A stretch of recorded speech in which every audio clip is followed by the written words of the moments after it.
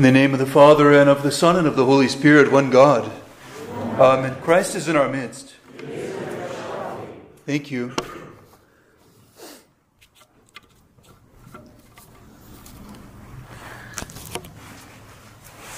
Many beautiful teachings in the Epistle and Gospel reading today, and the liturgical theme today is that of the holy ancestors of Christ, calling to remembrance Abraham and his faithfulness and all those who have come behind him, especially those who have followed him in faith. We're on the second Sunday before Nativity. And I mentioned last night, my kids kept reminding me yesterday, only 15 days till Christmas. Now 14. And that's a good thing to be counting down, because we're anticipating something very, very important, something incredibly special. We're not only anticipating the presence and the excitement of the day, the time together and the meal, but we're also anticipating, like our holy forefathers are teaching us to do, the birth of Christ, and to long for the birth of Christ. To long for Christ to be born into the world.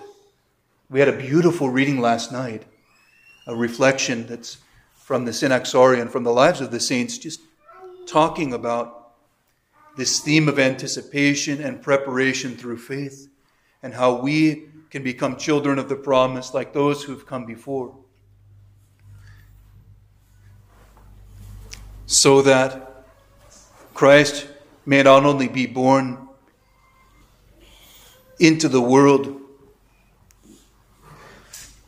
in a particular time and in a particular place, but born into the world through a particular person and through particular persons, through the contemplation of the love of God and through a desire to receive Him. We become God-bearers ourselves. That's our desire. So when we're celebrating the Feast of the Nativity, we're not only celebrating the most beautiful and loving and wonderful condescension of God to the earth, but into us and even through us to the world. We're anticipating that. And just like every feast day, once you celebrate a feast, it's a reality. It's concretized in our life and in our existence. And so we want Christ not only to be born in us on December 25th, but every day, every moment of every day, constantly being born forth. That's the liturgical theme. But how can He be born forth in our lives? And I want to talk to you a little bit about one aspect of the spiritual life that's very important. And St. Paul brings it out in his epistle reading that we heard this morning to the Colossians from chapter 3. He says, "Put them all away, anger, wrath, malice, slander, and foul talk from your mouth." Put them all away. All of those things that come forth from your mouth, that are dangerous, that are harmful, that are hurtful, that are damaging. He understands that speech is powerful. Speech is a God-given faculty. There's a place for speech in our life. There's this place to exercise that ability that we have to speak a word. There's a purpose behind it. And the purpose is to speak truth. To name that which God has brought into life. And when we name something, like when Adam named the animals, or like when we name our children, there's When we name something, we're identifying that it has a unique and specific God-given purpose. The name itself doesn't describe the essence of it, but the name gives us a manner by which to describe something unique and unrepeatable, given by God. Beautiful. Each creature, each person. To name something is to validate its existence. And so to speak so as to name something is not merely to label it. To speak that word is a great privilege and responsibility that we have. The purpose of our voice and of our speech, to glorify God, to sing praises to our Savior, and especially for those of us who are being saved, to sing the glories of God, to proclaim His handiwork and His mighty love and His triumph over death and sin, and to express gratitude. To say thank you, and then to say thank you for giving me the opportunity to say thank you. The way of the Christian life is one of gratitude. And I often think of speech as a form of birth-giving. It's a creative act. Every word that you speak goes forth from you into the world, and you can't get it back. Just like a child that's born, brought into the world. We're giving birth all the time in this way, in the words that we speak. What kinds of words are we giving birth to? What are we bringing into this world? We have the ability to bring things into the world that are life-giving and life-affirming and redemptive. Or we can use them for a contrary manner, for a contrary purpose. We can use them incorrectly to damage others, to speak lies, to be insincere. As we've spoken about sarcasm in the past, we can say something without actually meaning what we're saying. We're basically lying by our manner of speaking. And when I talk to children sometimes about the harm that's done with speech, I talk to them about how if someone punches you, you can feel it physically. And you bear the marks of that. You get a bruise or, it hurts. But the same thing happens with the words that we use. Harm can be done. It's like punching someone. But we don't always bear the marks physically, outwardly, from the harm that's done from the words that are spoken. Unseen damage is done that teaches people in our lives to fear us, to step back, to step away, to not trust us, to expect to be hurt rather than spoken into, or to believed in, redeemed and loved. So it's a double-edged sword. And that's why St. Paul warns us about these things that can come forth from our mouth: anger, wrath, malice, and slander, and foul talk. I heard a little clip of a bishop speaking who was asked, how do we carry the lesson of not talking in the altar? Because we try not to have any frivolous talk. The altar area, the sanctuary, is like an image of heaven. And so there's no room for speech of my own in the sanctuary. And we try to model that mostly in the church too. And we greet one another and things, but we try to minimize our speech. Because when we're here to employ the words of praise and repentance, glorifying God. How do we carry the lesson of not talking in the altar out into the world? And his simple answer was, talk less. Just talk less. We hear in every Vespers, set a watch, O Lord, before my mouth, and a protecting door about my lips. Every day, if we were doing Vespers every day, for some reason we would hear that line.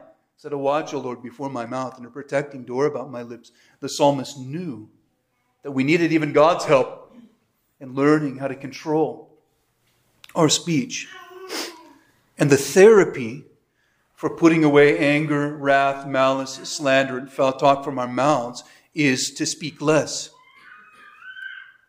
There's an ancient saying attributed to one of the Desert Fathers: I've regretted speaking, but I've never regretted remaining silent.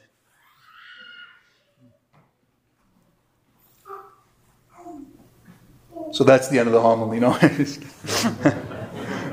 don't want to say anything I'm going to regret. Sometimes we act as if what I have to say is so important that if I don't desperately get it out, the world will be deprived of what I have to say. And the effect of this desire is that we fail to listen to others. And we barely tolerate what they have to say. We pseudo-listen. When my communication professors in college called it pseudo-listening. You're nodding your head, you're physically present, but you're mentally absent. You pretend to, or you barely listen, so that we can tell our story and give our opinion when they're done talking. But there's a very real possibility that we just simply need to listen and not speak when someone else is talking. I guess next to grunting, you could say speech is the lowest form of communication. The most basic, and then singing is considered higher. You know the famous phrase, to sing is to pray twice. You're speaking the words, but you're carrying them with a tune, with a melody. But silence is considered to be the highest form of communication. Silence allows you to be in the presence of another without fear and without anything to prove. Silence is where true intuition is experienced.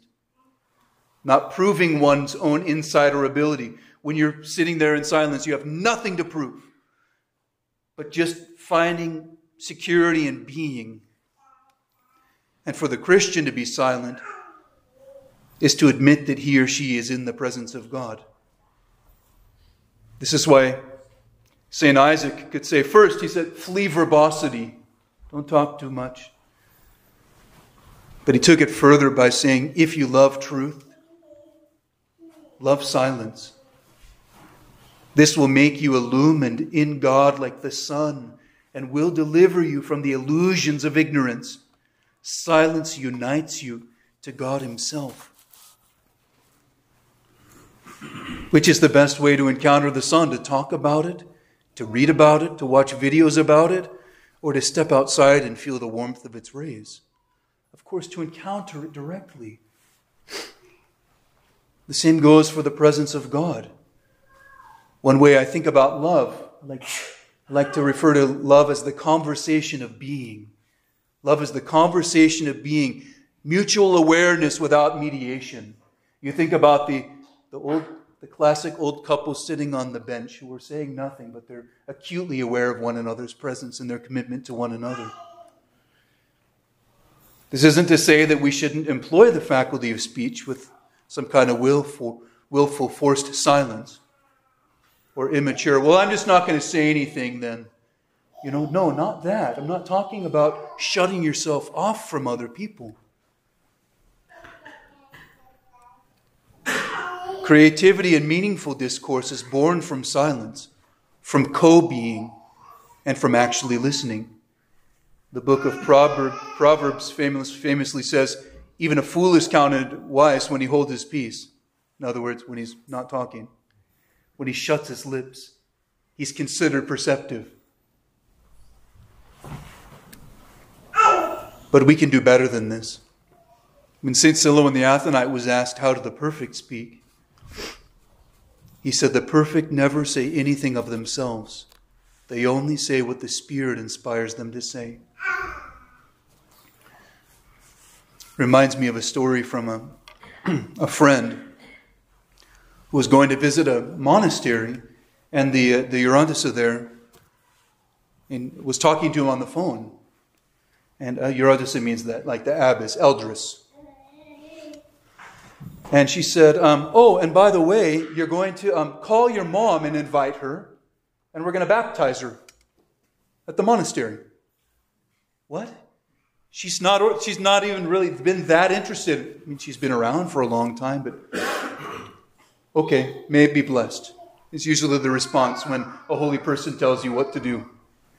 So he goes, okay, I don't expect anything to happen. But he calls his mom, hey Mom, I'm going to the monastery, and would you like to come? Yeah. And would you like to be baptized? Yes, I would. What? I mean, okay.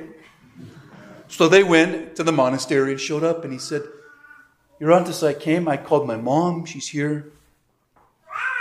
You said we're going to baptize her. She goes, oh, I said that? I did? I said, yeah, you did. And she goes, oh, that happens to me all the time.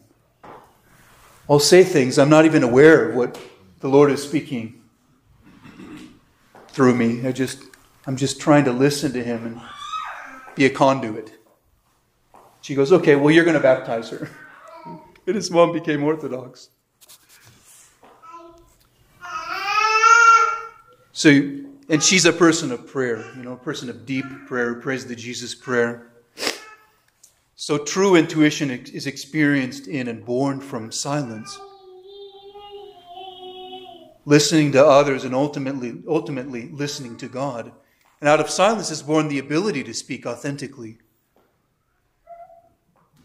St. Ambrose of Milan famously said, those who cannot keep silent should not speak.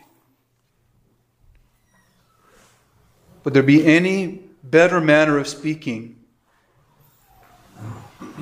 than only saying what the Holy Spirit inspires us to say? I can't think of a better way. And that's something that we can work on. I mean, very few of us have that discernment to even know whether or not it's the Holy Spirit. Well, you have to start somewhere. Before you can start speaking words inspired by the Holy Spirit, you have to start speaking less. We need to start speaking less.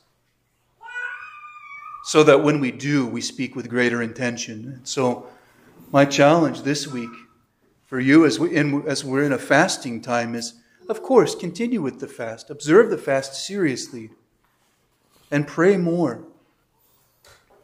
But also this week, speak less. If you think you have something to say, put it to the test. Remain silent first. And let that silence be a genuine and God-trusting silence. Not just an obligatory one. And if a sound is about to come out of your mouth,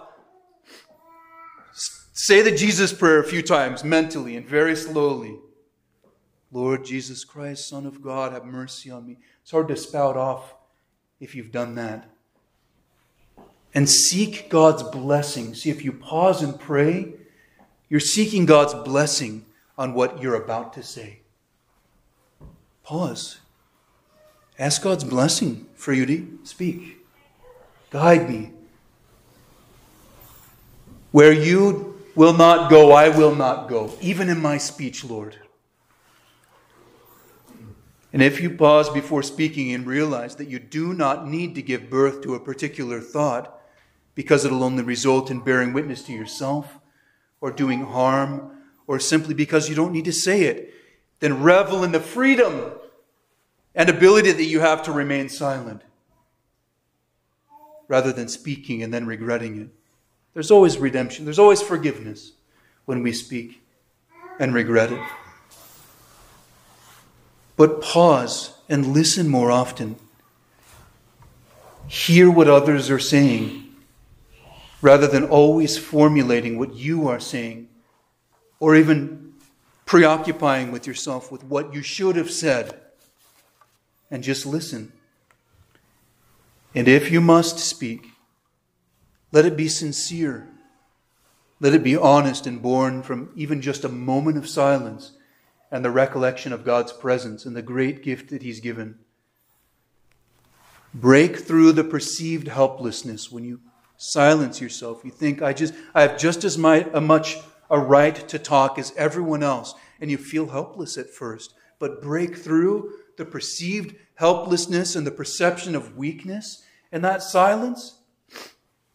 And in cultivating that silence, allow it to become a great source of strength, because it can be. Incredible power, strength, and discernment can be born from the cultivation of silence. One of the greatest compliments I heard someone give about another person is, he's the only person I know who counts to 10 before he speaks. Spoken of a priest who's very articulate. We can learn a lesson from this. And I think we have a lot to learn in this regard. And I guess I have to say, with regard to speaking, also it extends to typing. Typing. Texting. Emojis included.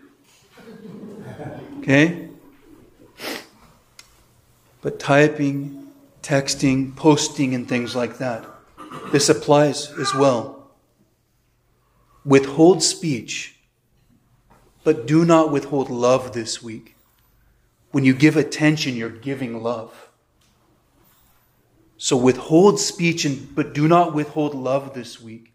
And let the words you speak be befitting of the gospel when you do speak. Let the words you speak be the words spoken by a Christian. Let the fewer words you speak be those spoken by one who truly believes in God and trusts in Him.